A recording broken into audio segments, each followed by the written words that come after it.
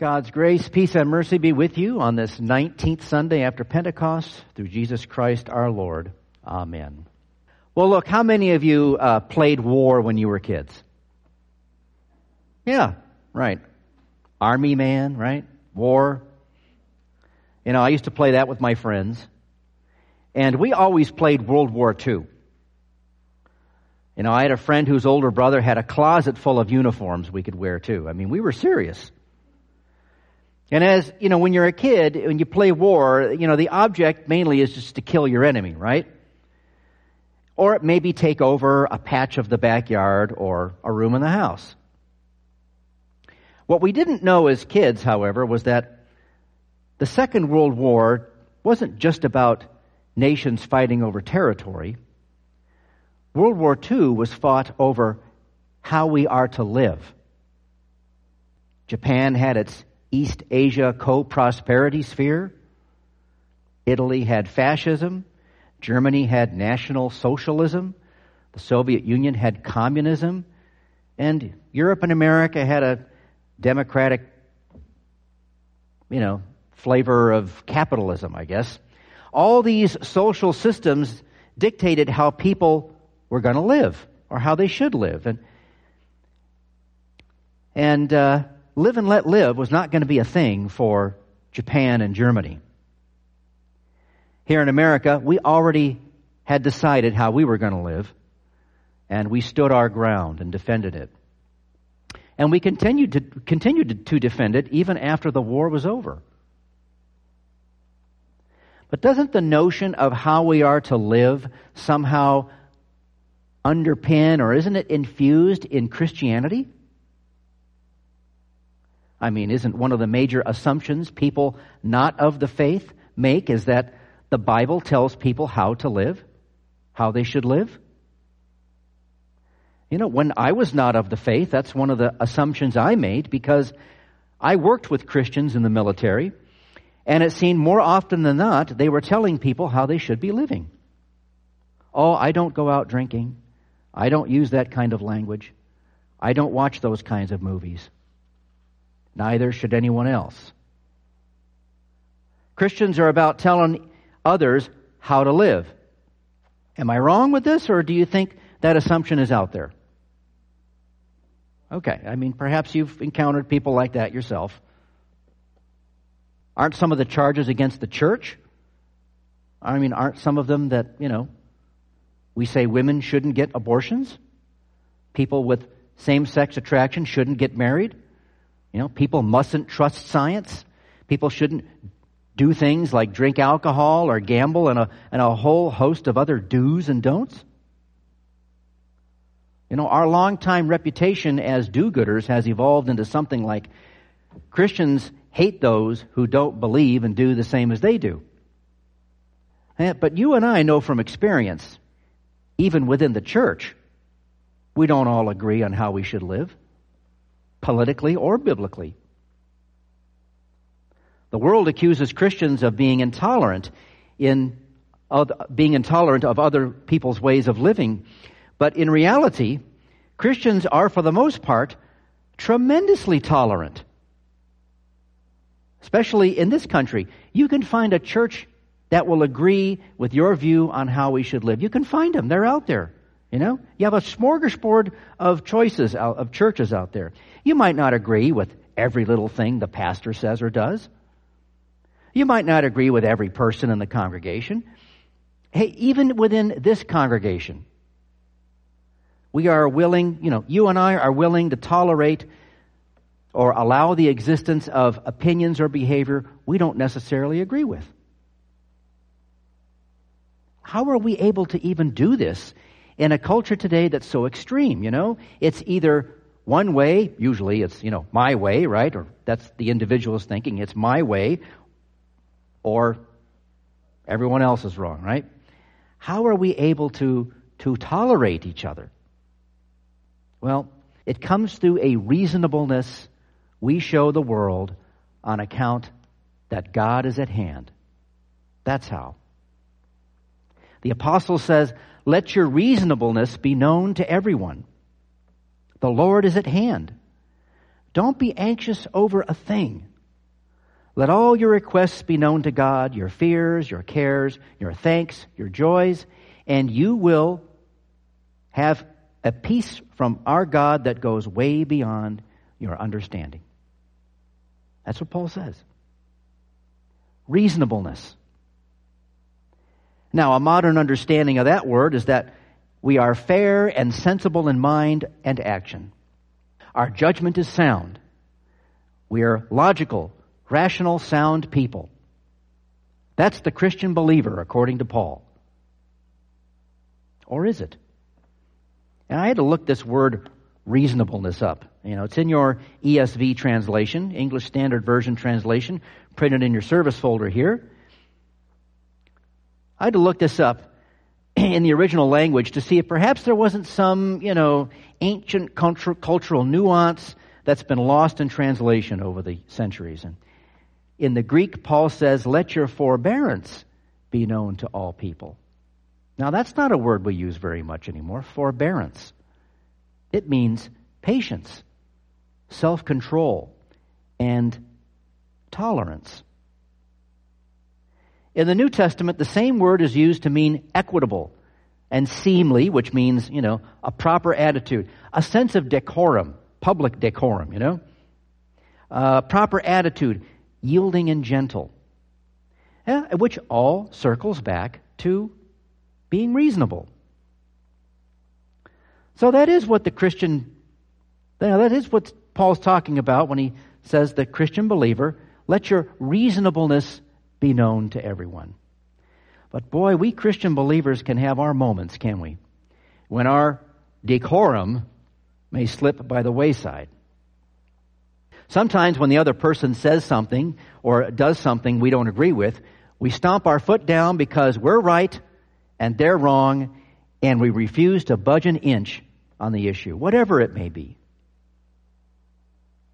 In my early days of learning how to be a pastor, when I had no practical experience and knew just enough to be dangerous instead of helpful, Jill and I are with our weeknight Bible study group back in Missouri, and someone says, yeah, I've been baptized 4 or 5 times. I just get to the point after a while where I'm not feeling it anymore, and I have to get that cleansing feeling again. And after hearing this confession, my blood started to boil. And I started turning all shades of red. I'm thinking, how dare you utter such heresy? We all believe in one baptism for the remission of sins. That's in the creed. How can you believe anything different? I did not think very highly of this person for a long, long time. Until I came here. And the same thing happened. A person comes to me and says, Pastor, I was baptized as a child, but can you do it again for me? I'm feeling like the first one just didn't take or something. This time my blood did not boil. After having been schooled by the Holy Spirit for a few years and aging a little more like a good wine, my response was something like this. I get what you're saying. Some days I feel the same. But God says to us in our baptism that our sins are forgiven, and they are. I tell you what, instead of baptizing you again, there's an ancient practice in the Christian church of anointing a person with oil. I'll make the sign of the cross on your forehead with oil. Oil is persistent. It stays on your skin for a while. Let it remind you that you have been washed clean by the blood of Christ, and that washing is daily, constantly, like a flow of water over your head that never ends. Well, the person agreed, and we did that. Now, these lessons are hard to learn. We blunder and stumble our way through life being angry at people, damaging relationships, damaging our own soul on account of how we believe we should live. Jesus came to earth, however, to live, die, and rise again for us.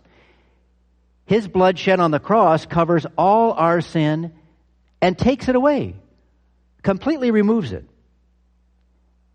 He puts it on his shoulders. It's not held against us anymore with God the Father. We are forgiven of these infractions of being reasonable, not to mention the really bad stuff we do in thought, word, and deed.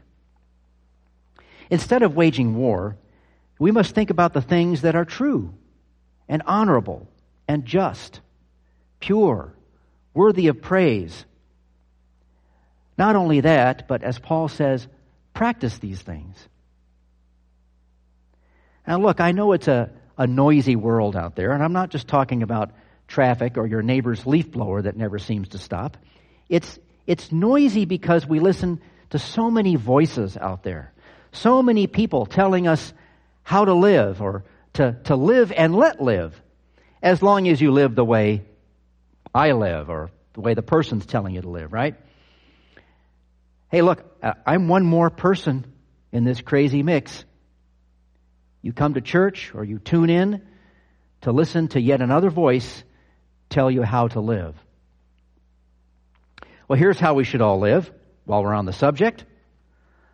Let's stop watching cable news all day and stop getting our news from social media and just watch 30 minutes of broadcast news per day from one of the networks.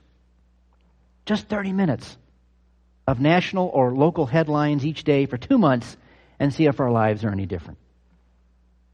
Try it. Actually, I'm already living that way. And I can tell you it makes a difference. But when life is hard to make sense of, the peace of heart and mind which comes from God will guard us. Paul says the Lord is at hand. He is with us. He is for us. And because of that, we are for all people. We're not against those who don't believe the same as us. We are for them in so much as God and His church are for all people. This is a public ministry, right? Forgiveness is for all who will hear and believe and repent. One of the earliest surviving letters written by a Christian after the letters of Paul and John is one by an unnamed disciple to a person named Diognetus. And I'm just going to read the part about the manner of a Christian because I think it echoes Paul's take on reasonableness pretty well. This unknown author says, Christians are distinguished from other folk neither by country, nor language, nor the customs which they observe. They don't live in their own cities, nor do they have their own language. Their behavior has not been invented by any particular man, nor do they, like some, proclaim themselves the advocates of any merely human doctrines. But, living in Greek as well as barbarian cities, as they choose, they follow the customs of the natives in respect to clothing, food, and the rest of their ordinary conduct. They display to us their wonderful and striking method of life. They live in their own countries, but simply as people on a journey. As citizens, they share in all things with others, and yet endure all things as if foreigners. Every foreign land is to them as their native country, and every land of their birth as a land of strangers. They marry like everyone else. They have children, but they don't kill their children in pagan sacrifices. They have a common table, but not a common bed. They are in the flesh, but they do not live after the flesh. They pass their days on earth, but they are citizens of heaven. They obey the prescribed laws of the land, and at the same time surpass the laws by their lives. They love all people, and they are persecuted by all. They are unknown and condemned. They are put to death and restored to life. They are poor, yet make many rich. They are in lack of all things, and yet abound in all. They are dishonored, and yet in their very dishonor are glorified. They are evil spoken of, and yet are justified.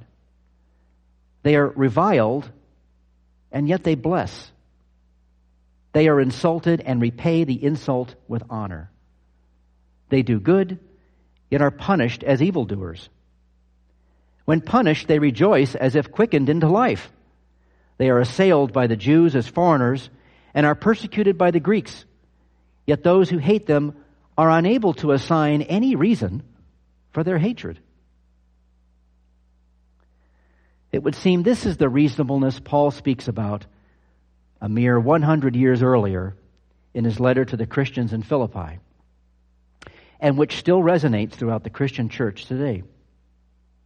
So may you and I, and all people who walk in the light of Jesus Christ, do all things through Him who strengthens us, Jesus Christ.